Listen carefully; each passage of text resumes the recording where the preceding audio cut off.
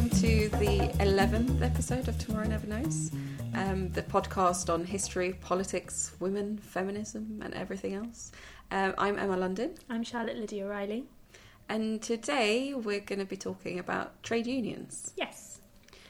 How is that relevant? So I guess I am historically interested in trade unions because part of my research focuses on the history of the Labour Party.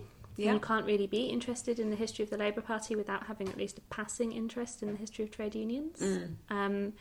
Women and trade unions intersect in interesting ways, and introducing gender to the history of trade unions and unionism generally does interesting things to the story. I think it changes the story a bit.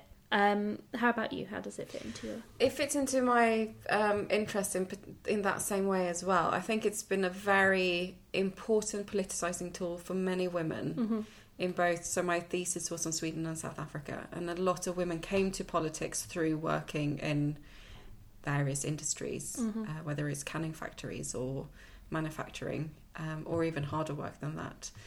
And then it becomes this added venue for having your voices heard. But also, I think importantly, a lot of the trade unions that support women's active workplace politics are often women-only spaces in that early era. Yeah.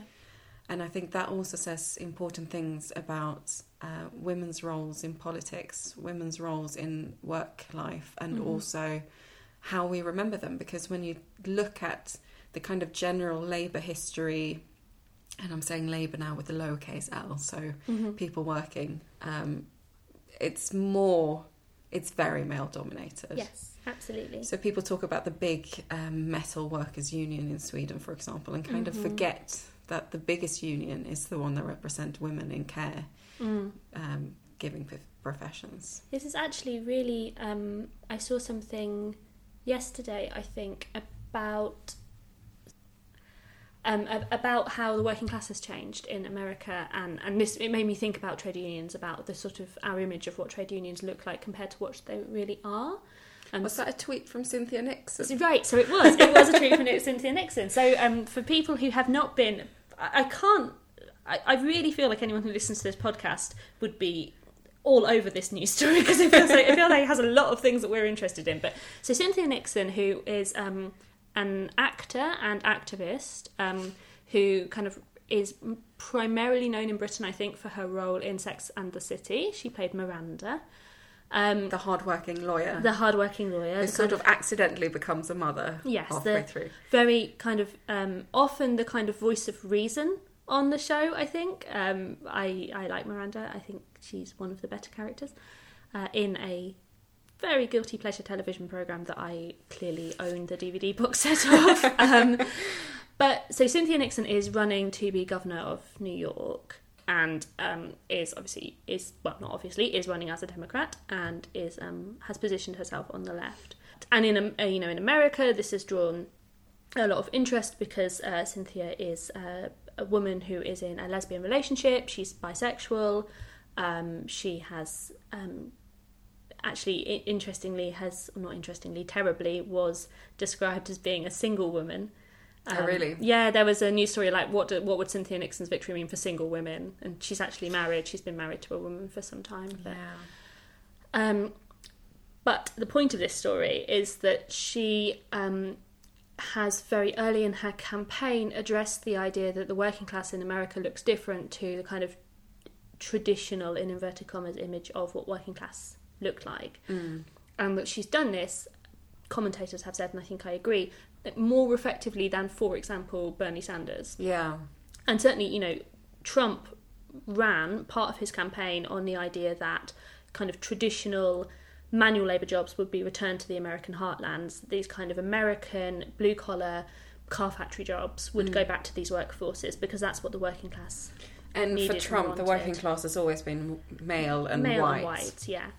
And Cynthia Nixon, kind of over the weekend, was talking about a working class as comprising social workers and care workers and, lots of traditionally feminised, often casualised jobs, or you know, things like social work, which have quite a high degree of training but are very low paid and low status.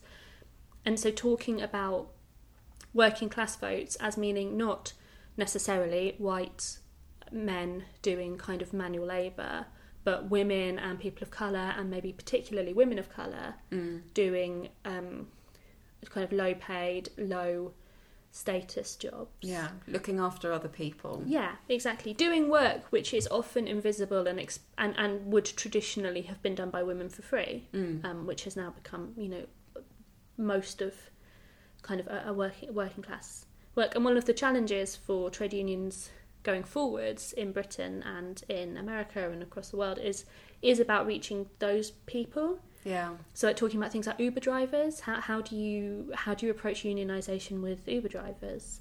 In universities, one of the big things has been cleaners, but cleaners who are employed by third party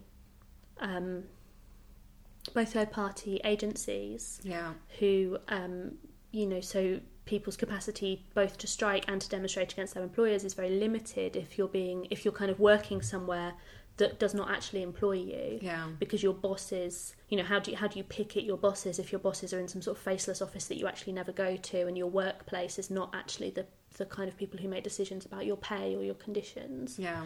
And so there's been lots of really good work at a grassroots level among, for example, the cleaners at London School of Economics, who unionised and who worked together to get better paying conditions. They got taken in-house, yes, having been outsourced, which was one of their big demands. But that's a real challenge for trade unions today, because casualised labour and 0 hours contracts make it very hard for what was traditional union activism to take hold. We're all meant to become agency workers, or we are kind of in that economy at the moment where people are agency staff, regardless of whether it's the person delivering food on a bike or driving you across London or cleaning the school that your kids might go to, or in universities, teaching assistants. One of the problems at, for example, I think the University of Warwick, for example, in the recent strike has been that teaching assistants are not always employed directly by universities, but are employed by a kind of sort of semi-independent agency organisation, and that limits your ability to... I know that Warwick were setting up a teaching agency to employ their teaching assistants, and that limits your ability to take industrial action. You know, and it makes the story about unionisation very different. You know, Ellen Wilkinson started her political career by unionising shop girls. Yeah, that was work that she did. And she was able to unionise shop girls because although, you know, young women working in department stores and things don't necessarily on first instance look like a cohesive labour force that could be unionised, actually they share a place of employment, they have similar conditions, they have similar concerns, they did kind of shift patterns that meant she could organise meetings that they could all attend, she could talk to them about shared kind of anxieties and values and demands and things like that, and it was, you know, comparatively simple to get them into a trade union. But it's much harder to do that with outsourced agency casualised workforces, which increasingly, you know, if you're working in a shop, you probably are on a 0 hours contract now, and it would be very difficult to bring people together to get... people have a lot to lose sort of on a personal individual level from raising their voices. But the thing about unions is that you don't have to do it on your own. We were talking, so obviously the thing that we haven't mentioned yet, the other reason why this is very contemporary to both Emma and myself is that USU, the Union and Colleges Union, has been on strike in some universities, most post-1992 universities. Pre-1992. Pre-92. I keep saying post-92. Most pre-92 universities, with the exception of Birmingham and LSE, have been on strike. We've had 14 days of strike action. We may have more strike action in the future over a pensions issue. So I think a lot of academics, including those who don't work on anything to do with labour or labour history or women, have been thinking a lot about unions. And have you ever been on strike before? Oh, several times with USU. Okay. USU strike periodically about different issues, and my very first proper, in inverted commas, academic job, which was a teaching fellowship at the University of York, I was on strike on my very first payday. The 31st of October was a strike day. And I remember being very uncertain. What was that, 2014? 2015. No. Oh, okay. No, hang on, 2013. 2013, I was just going to say. It was before I was employed by university, so I wasn't involved in that. 31st of October 2013, which I think might have been about the 1.1% pay rise. Okay. We often offered these very small pay rises, and I think it was about that. And I was very uncertain not as to whether I would go on strike, but as to what the response of the university would be or how that would work. Yeah. It is very difficult, and particularly, for people who maybe don't have personal or political or family history of strikes or of labour action, I think it is very intimidating. I have a lot of family history of strikes and a very national history of strikes as well. I mean, unionisation in Sweden when I grew up, most people were members of a union. Mm-hmm. I wouldn't ever have considered working in Sweden without becoming a member of a union. Mm-hmm. I worked as a waitress and wasn't a member of the union, but that was only because I was leaving the country within 2 months or something. But the idea that waitress, I'm sure that, there definitely are service staff in unions in Britain, but I couldn't tell you off the top of my head what union. I was a waitress for a long time, and I didn't, as a waitress and barmaid, had no sense that I would be in a union. That wasn't something that was... Yeah, no, I definitely had a sense of which union was my union, and also that they're very good at representing you in case you ever need anything. And in those sort of service jobs, you quite often need... the extra voice of support. I had a good employer, but there are other things that can happen, like workplace injuries and stuff, where the union steps in Sweden. I think you've said before on this podcast as well that in Sweden, pay negotiations are done as standard through unions, right? As standard through unions. Even for my mum, who at one point worked for the city council, but she was the only member of her particular union because she's originally a teacher. So she was a member of the teachers' union. And she had one person negotiating for her, while other members of staff had their negotiator. So it comes down to even if it's just the one person who needs a negotiation, the union comes in and does it. And both of my parents have been union reps as well at various points in their careers. And both have been on strikes. I remember very clearly in the early 90s, my mum was on strike along with other teachers, most teachers in Sweden, I think, at the point, or at least teachers in southern Sweden. And my dad used to work for a bank, and there was a lockout. I think there was a strike followed by a lockout, but I can't remember correctly. So that was the early 90s was a very awareness building moment in little Emma's consciousness, I think. And the fact that your employer isn't...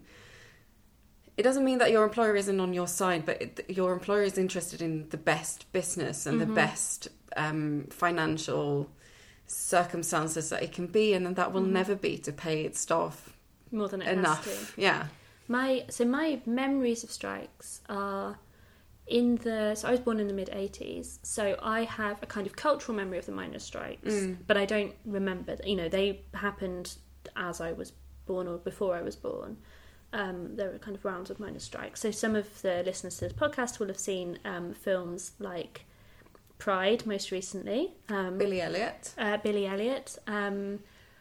The one with Pete Postlethwaite about the Brastoff. Oh, yes. Which is a really good, actually. Brastoff it's probably slightly less well known than Billy Elliot, or less current than Pride, but a really good representation of a kind of community's response to a strike. It's about a colliery band, which actually weirdly, even though I grew up in South Lincolnshire, colliery bands were very part of my childhood, because the Grimethorpe Colliery Band, which was quite local, and because I was a musician as a child, I was in an orchestra. I had a lot of experience with the colliery band as a specific form of kind of... What instrument did you play? I played the violin, so not a colliery band instrument. No. But in the context of those kind of musical events.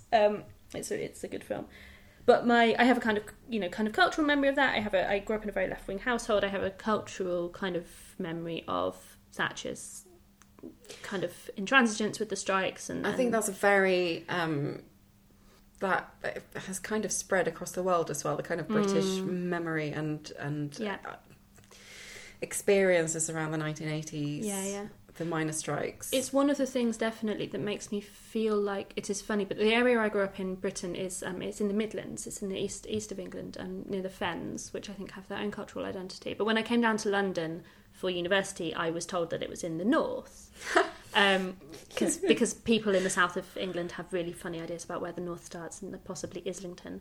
But the one thing actually that does make me feel more like where I grew up is more northern is that I feel like its relationship to things like those strikes. Yeah, it feels more because also Nottingham saw minor strikes and that kind of there is a kind of north-southness there in that the 80s for some people in Britain meant yuppies and mobile phones and the Big Bang and Canary Wharf and Docklands. Yeah, but for the whole north of England, it meant deindustrialisation and the devastation of these working communities. Yeah. And Lincolnshire, Grimsby saw that with the fishing industry, rather than with, we don't really have coal mines in Lincolnshire, we don't have coal, but that kind of relationship. The other cultural memory I have very much of strikes is that when I was a child at school in the 1990s, teachers struck a lot. Oh, really? There was a wave of teaching strikes when I was a child, and to the extent that I remember, for example, the children's book, I think Mrs. Doubtfire, which became a film with and obviously is transplanted to America in the film with Robin Williams. In the book version of that, which is British, I'm sure it's Mrs. Doubtfire, where part of the plot revolves around the fact that the school is closed because there is a teacher's strike. Oh, really? The children have an unexpected day off because there's a teacher's strike. So it's sort of, in the early 90s, it was enough part of your educational experience that it would be just written into kids' literature. Oh, that of course the school would be closed, there's a teacher's strike. Who was the Minister of Education then? Gillian Shepherd? Yeah, because it would have been post-Baker. Yeah. So yeah, maybe. So like 90, like Major. Yeah, under Major, yeah, so Gillian Shepherd. Possibly, at least. Possibly. Relinquishing responsibility for that because I was only 7, so my understanding of who was specifically in charge of the teacher strikes is less. Yeah, I remember very clearly who the Swedish teachers were striking against because there were very funny puns on there, but they will make absolutely no sense in translation. So there's no point in even mentioning it. So we've talked a little bit already then about how trade unions and gender. Yeah. As a particular issue, and how women's work and women's kind of traditionally feminised work like caring might have different relationships to unionism and unionisation. But it's funny, I think we've talked a little bit before about how kind of labour history often tells a particular story about gender. Yeah. And introducing stories about women into labour history problematises it. That's a word that academics like a lot, but problematises it in important ways because actually trade unions historically have not necessarily been, it'd be interesting to hear what it's like in Sweden, but in Britain they have not necessarily been particularly sympathetic to the concerns of women. No.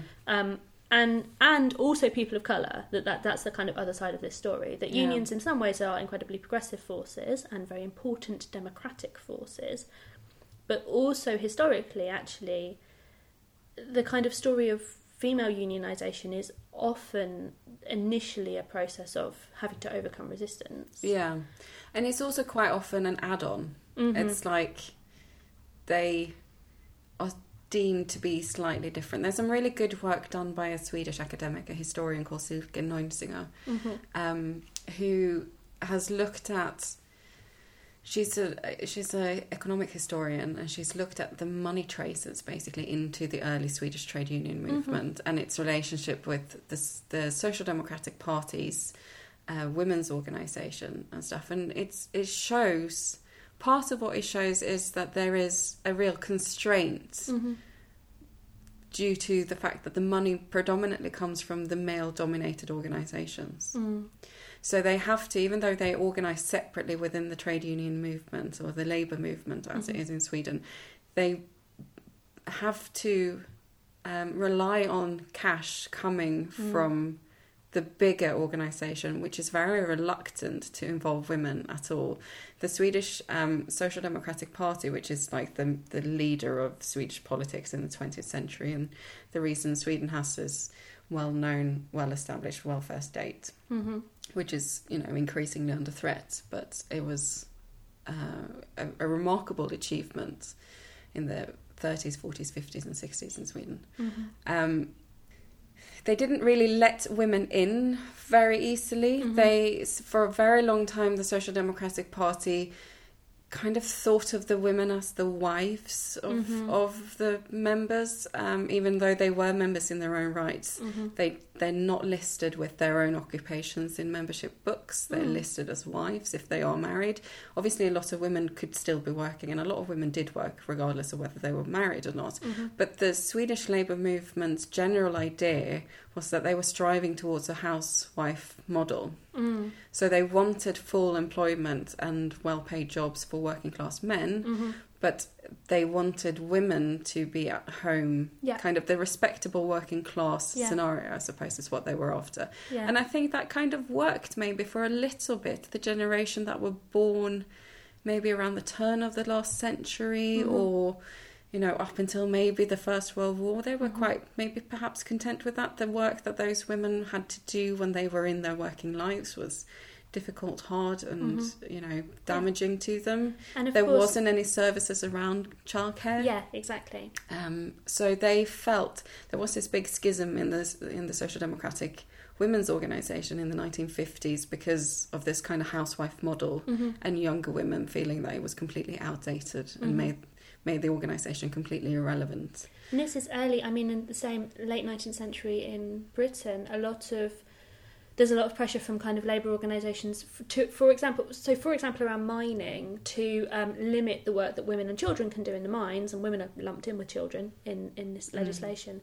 And again, a lot of the kind of labour movement stuff is very paternalistic, and it's about protecting women from doing difficult, dangerous work. Yeah. But also, as you say, you know, in Britain, this is partly to do with the separate spheres ideology of women being in the home, but it's also because, you know, if you're a working class family who has children, it does represent to many people a type of progress to have one wage that is sufficient for your family to live on, so that your wife can raise your children.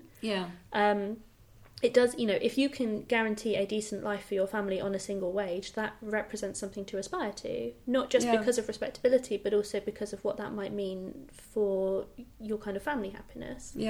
And I suppose and I think that's a generation of women's work which has been completely obscured in labour history up until maybe the last 10 years even, if perhaps just the last 5 years, because domestic work hasn't been counted as work. Yes, exactly. In that way.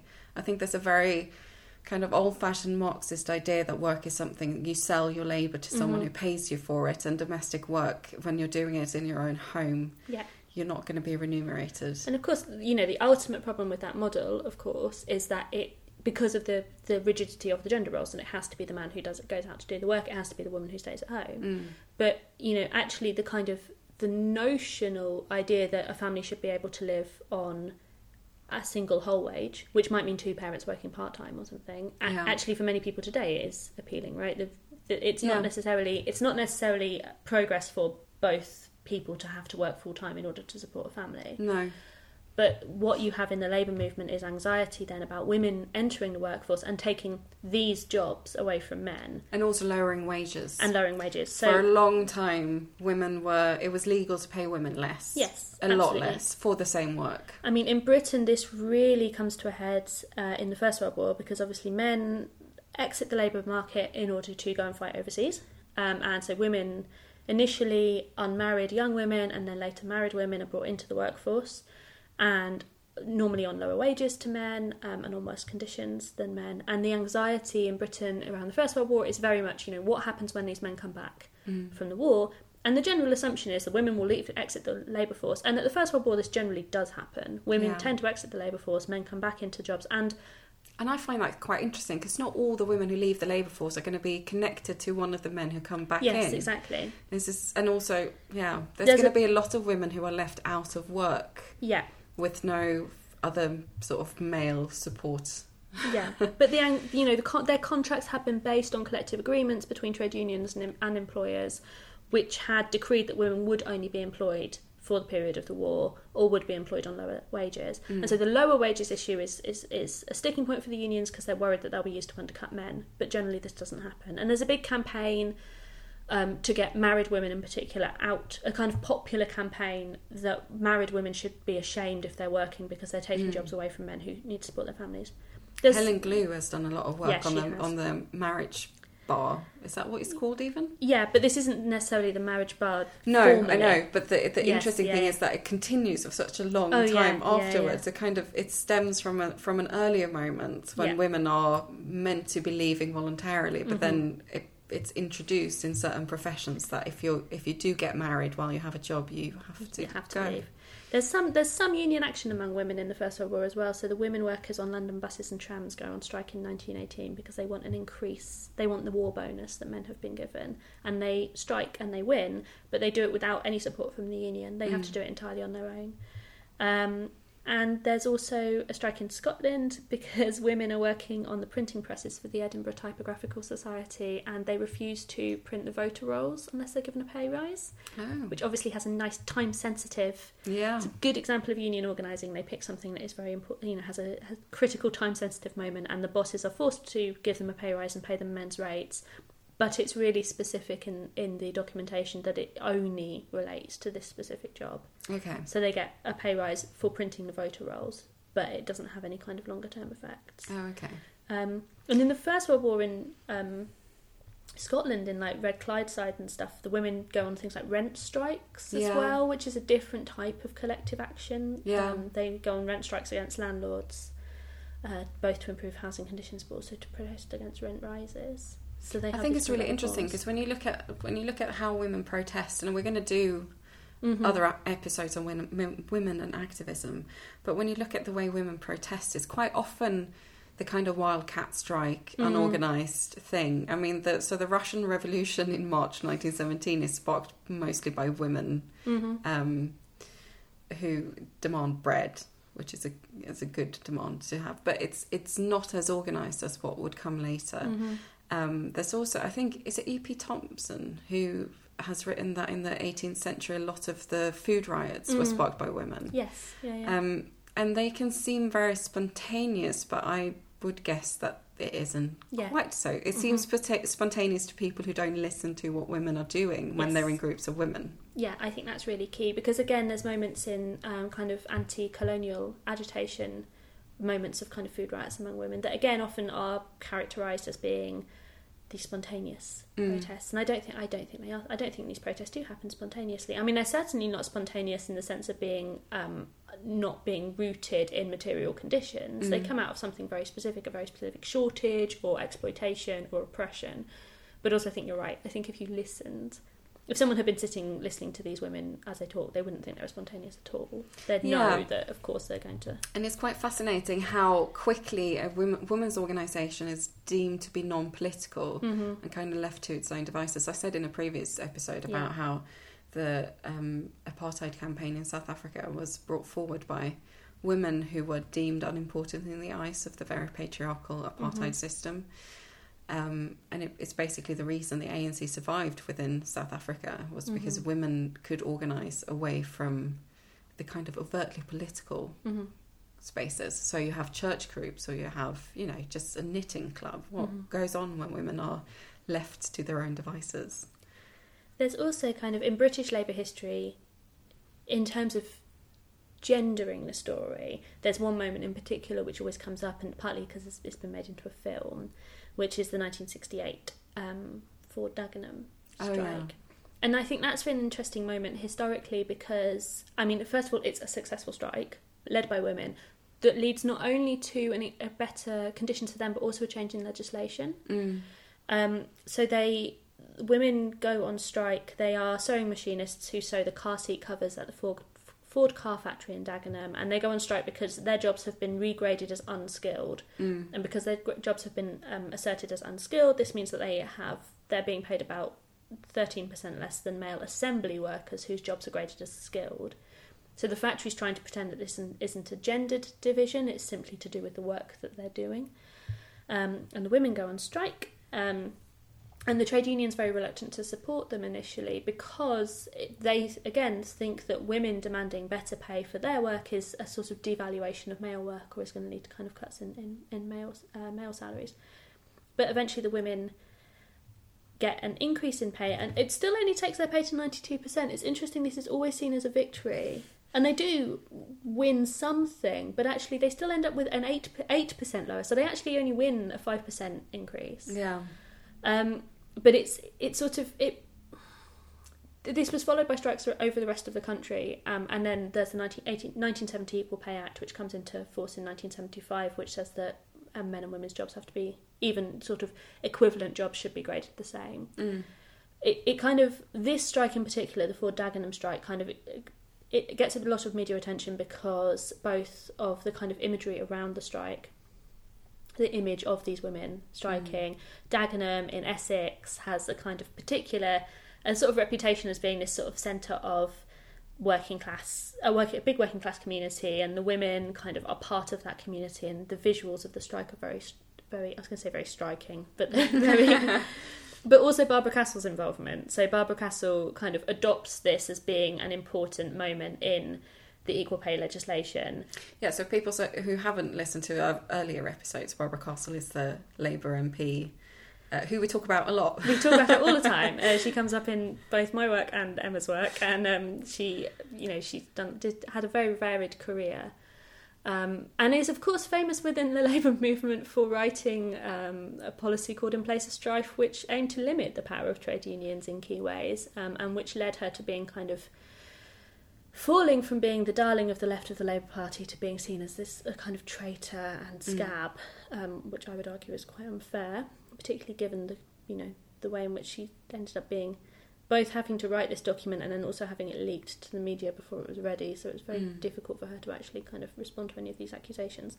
But anyway, Castle's kind of association with the Maiden Dagenham strike is kind of, again, very visually appealing to newspapers who see all of these women, for example, having meetings and sitting down. They have a tea meeting where they all sit down together and things. But Castle intervenes in the strike to get the employers to raise the money. Yeah.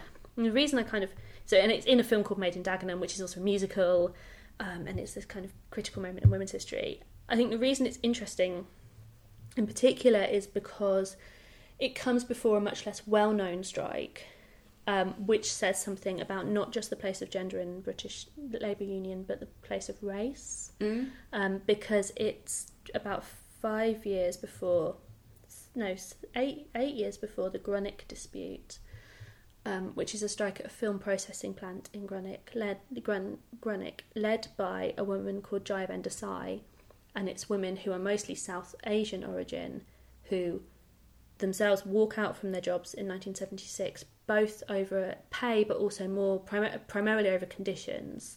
The work they're doing in this film processing plant is very poor conditions, but also they're putting up with quite a lot of unpleasant hostility and racism from bosses and the men that they're working with. And they're on strike for 2 years, and then eventually are forced to call off the strike with no concessions, partly because the TUC and Apex, which was their union notionally, just refused to support their cause. Yeah.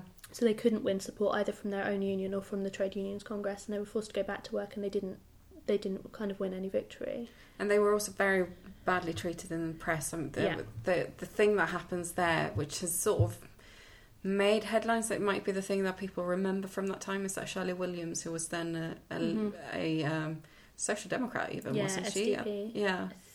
No, this is too she's early. Not yet. She's still in the Labour Party. She's still in the Labour Party, but Apex is her union, the union that has nominated her for Parliament. Yeah. So she goes and visits, and then a few days later, there's some sort of riot or something happens, some violence, and the papers claim that Shirley Williams has incited the violence.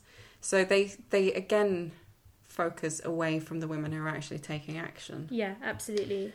They're kind of, they're women they're mostly migrant women workers. They're mostly Asian women who've come from East Africa, which again, puts a particular context, because it's those Asian migrations from East Africa which had really ramped up a lot of anti-immigration feeling in Britain, in the media and in politics. So they're kind of women in an immigrant group which is already being demonised in the press, who then have the kind of temerity to protest at poor working conditions, and their conditions their requests aren't taken seriously. They're not seen as worthy of solidarity or support. and in 1968, the Ford factory women had also faced hostility from their male union, and they had also faced hostility, particularly from the men that they're working for in the factory, who, saw their gains as a zero-sum game. If the women won higher pay, the men would have lower pay. But the Grunic dispute really shows, how race comes into this as well. And I know that there is also, evidence to the contrary. I know Jack Saunders, for example, who works on trade unions and car factories, has actually shown that in some key ways, actually unions are quite progressive spaces in terms of race, and can actually kind of empower like black and minority ethnic men who are in these workplaces. But unions can also be spaces in which white men dominate and in which their concerns kind of dominate over others. Yeah.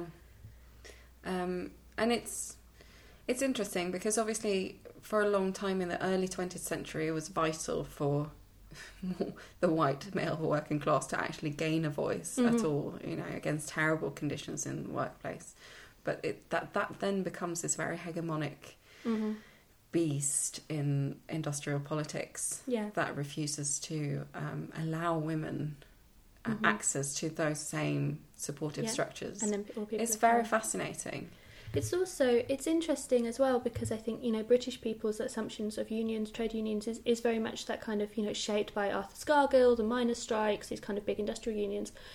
But, a lot of, and the sense that, maybe unions are kind of working on conditions as much as pay, and it's to do with things like safety in the workplace, which obviously was a really, really critical concern of these kind of big industrial employees. The NUM did as much work on the safety and security of miners in the workplace as it did on their pay. Yeah. But obviously, because these workforces in Britain have been decimated, and the government, particularly the Conservative government, won a series of victories against these workforces and has deindustrialised large parts of Britain. Actually, today the unions that are most often in the media are USU, the Union and Colleges Union, the NUT, or the new kind of joint teachers union, which is NASWA and NUT in one, the NUJ, the National Union of Journalists, who have had a couple of quite high profile strikes where, for example, they've struck at the BBC and people have refused to cross picket lines. And you kind of actually a lot of unions in Britain today who are most active are unions, kind of white collar, middle class, professional jobs, which is really important. It's important to remember that labour, the work that everybody does is always labour. That I think sometimes we've talked about this before. Academics in particular find it really hard to remember that they are labourers. And that our work is work, and that we need to think about the work we do in terms of our working conditions. But it's also interesting that actually, what a union looks like or represents shifts, obviously, as it's obviously quite an obvious thing to say that as a workforce shifts, a union shift, but the NUT has always had women's voices very dominantly in it because the teaching profession is in Britain dominated by women. So, and I think that's also one of the really interesting things that Silke Neunsinger has, I don't know if she's actually published about it, but I've spoken to her about it, is so in Sweden the anti-apartheid movement was very big and very powerful, and people were boycotting goods from South Africa and stuff, and boycotting investment in South Africa. But some of the main trade unions, including the Metal Workers Union, which is, I think, well, it used to be the biggest, I'm not sure it is anymore, but it's very male-dominated, obviously. It's the current Swedish Prime Minister is actually a former leader of the Metal Workers Union. They didn't like the boycotts. They wanted to trade with South Africa, obviously, because this is good economy for its members, right? So they went on research trips to South Africa to see whether, to investigate the conditions themselves. And when people talk about the Swedish trade unions and their involvement in the anti-apartheid movement, it's quite often from that perspective that, that these are sort of semi-capitalist structures that are interested in making money for its members, so obviously they're going to be less inclined to support boycotts. But what Silke says is that you have to look at what women do. The women's trade unions, the consumer organisations that are run and led by women, and they are very anti getting involved in South Africa. They're sort of supporting their sisters in South Africa by not investing in the country. And I think it's quite often, it's a bit annoying that it seems to be such a bipolar picture in a way, that you have like men pitted against women on the other side. But and I'm sure that that's not necessarily the case. But if I feel like quite often when we look seemingly objectively at the trade unions, they are identified as these male-dominated structures. Yeah. And I think that's maybe what we need to change. Yeah, definitely in the history writing of it. You know, we've talked a bit about how, you know, Labour history with a little L, although actually with a big L as well, is dominated by men, both male historians and male subjects. Right? There are more male historians working on both Labour and Labour history. The conferences are often quite male spaces. They're often kind of wonkish and slightly that kind of level of train spotterish level of detail. Yeah, it's a very policy obsessed field in many ways. Yes, and often, you know, kind of bleeding of boundaries between writing about and experiencing these things, which is a good thing, I think, in history. It's good to kind of write about things that you know and love, but that means that, you know, historically, the male-dominated labour movement has produced male-dominant histories of labour. And that's kind of heightened, I think, in academia as well, because, you know, some men within that kind of political space have historically seen feminism and as being a very middle-class concern, and a sort of identity politics, which is never invoked to include class within it, although class is, of course, an identity. And so, kind of, I think sometimes women who try to write about women in the trade union movement have either find themselves as sort of a slight sort of an interesting diversion on the side of the real work, or have found themselves kind of framed as being, you know, small c conservative, or interested in making this story about, you know, introducing women into this story in a way that's not seen as being a very progressive or a very kind of ideologically correct approach. I don't know how to say that. And so I think, you know, the history of women in the workplace and labour history have often been seen as very separate things. Yeah. They've not been seen as the same thing. And I think this is definitely shifting and this is definitely changing. But it does add to a sort of general idea about what unions are, what it means to be part of a union, and what the history of the labour movement is. Which is interesting, because in both Sweden and Britain, a lot of the first wave of women MPs came from trade union backgrounds. Yeah, absolutely. And in Britain in particular, Labour and the cooperative movement as well, which of course is a different way of kind of organising and activism, based more around kind of community, more money and within a community. So... yeah, no, it is. I mean, women like Barbara Castle, Ellen Wilkinson, you know, Margaret Bromfield. Yeah, Margaret Bromfield. They all had. They came up through the labour movement. That's how you got a foothold in politics. So, and that is, you know, that is now much less common as well. That, you know, John Prescott famously had come up through the labour movement, having been I'm trying to think of the word, having worked on the docks. Yeah. And having been a seaman.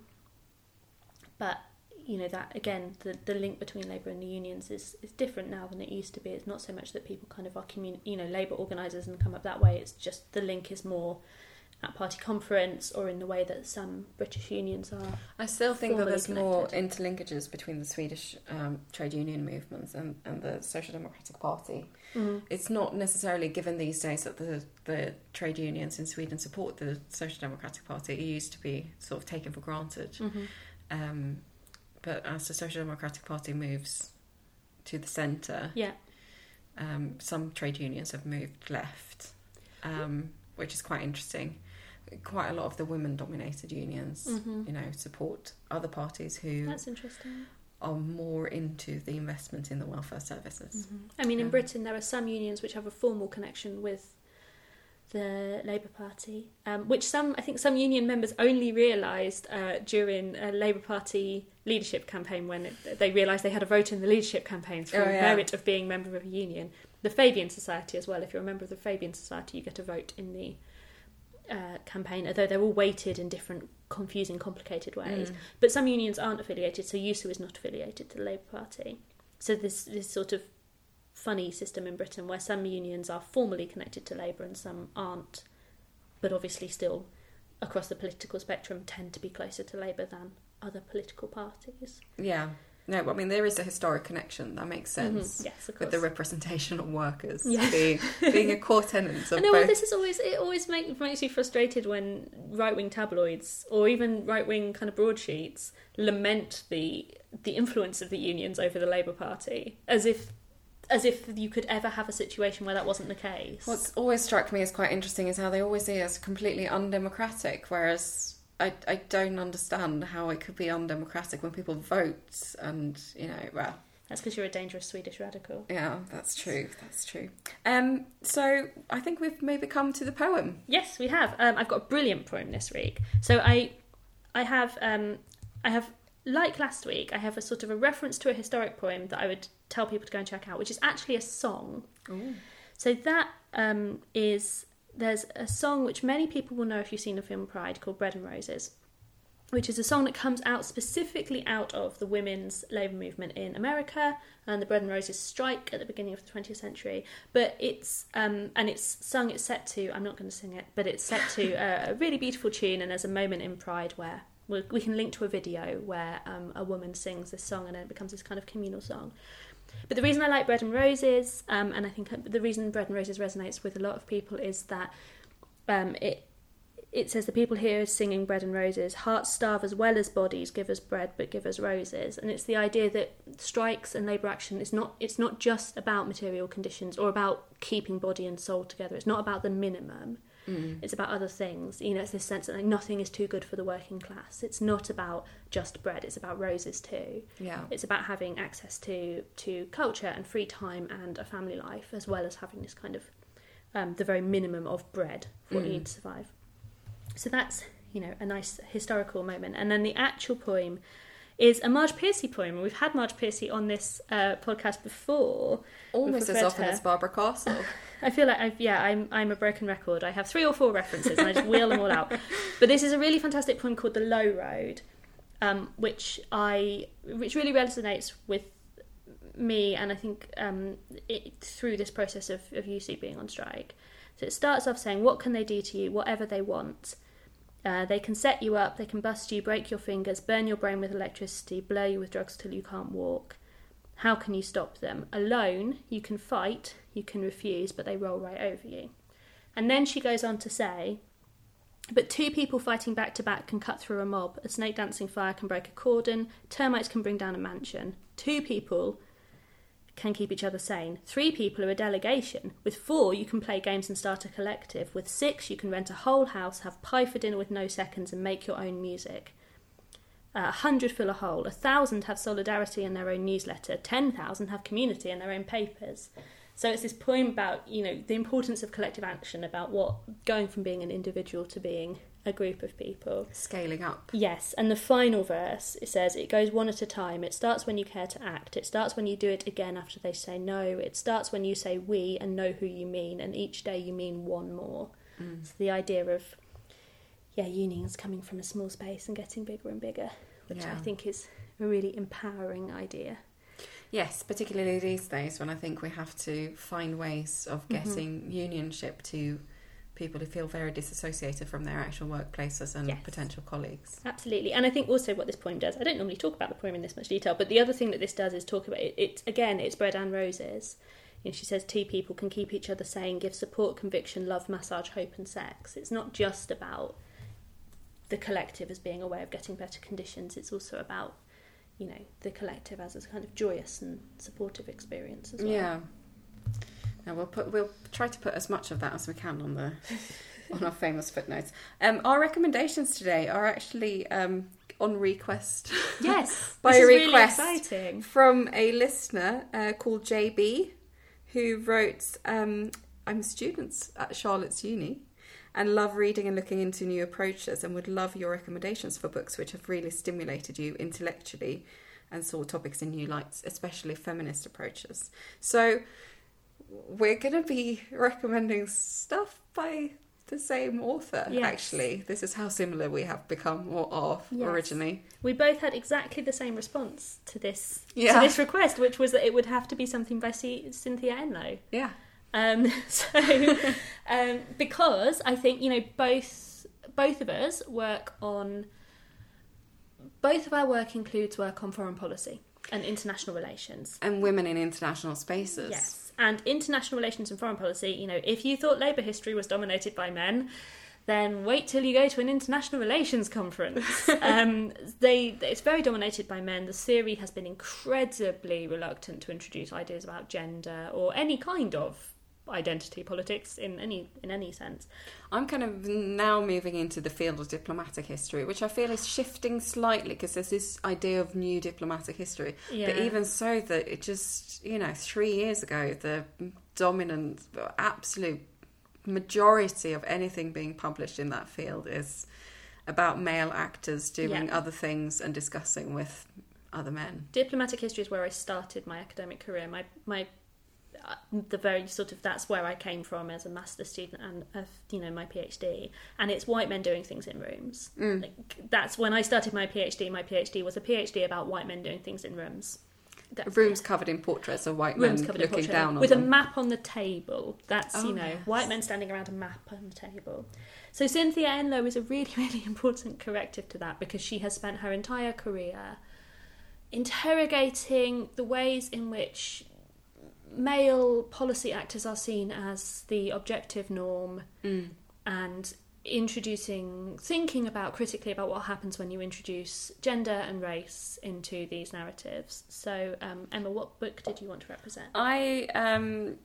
Well, my favourite, the first thing I ever wrote by Cynthia Enloe was Bananas, Beaches and Bases, making feminist sense of international politics. And I think the fact that it's called Bananas, Beaches and Bases, and it has at least the edition I read had a photo of Carmen Miranda on the cover with all the bananas. Yeah. It's incredibly thought-provoking. I think one thing... So Cynthia Enloe is a political scientist. She's not a historian, but she deals with the past very well. And her core tenet is basically asking, where are the women? And she's saying that you can't write international history without knowing where the women are. Yeah. Because the women are there, they're doing things. They're washing the pesticides off the bananas, or they're typing up the directives from various international conferences, or, you know, they're leading things in their own rights. And it's a very, very thought-provoking book about just how many women there are if you start looking for them. Yeah, exactly. And she's also, one of the things I really like about Cynthia Enloe is that she writes incredibly directly. She does. I mean, that's part of her ethos, I suppose, is that you can't write passively. You can't say someone decided to do something. You have to name them. You have to be very clear about who does what to whom and what the consequences of that is. Yes. And I think that's very inspirational. Someone who tries to write history that people can actually read and access is a very good way. Absolutely. And that itself is a feminist act. It is a feminist act to write this stuff in a way that people can actually read it, I think. Yeah. Mine is a recent book, recent 2004 book called The Curious Feminist: Searching for Women in a New Age of Empire, which is a collection of essays.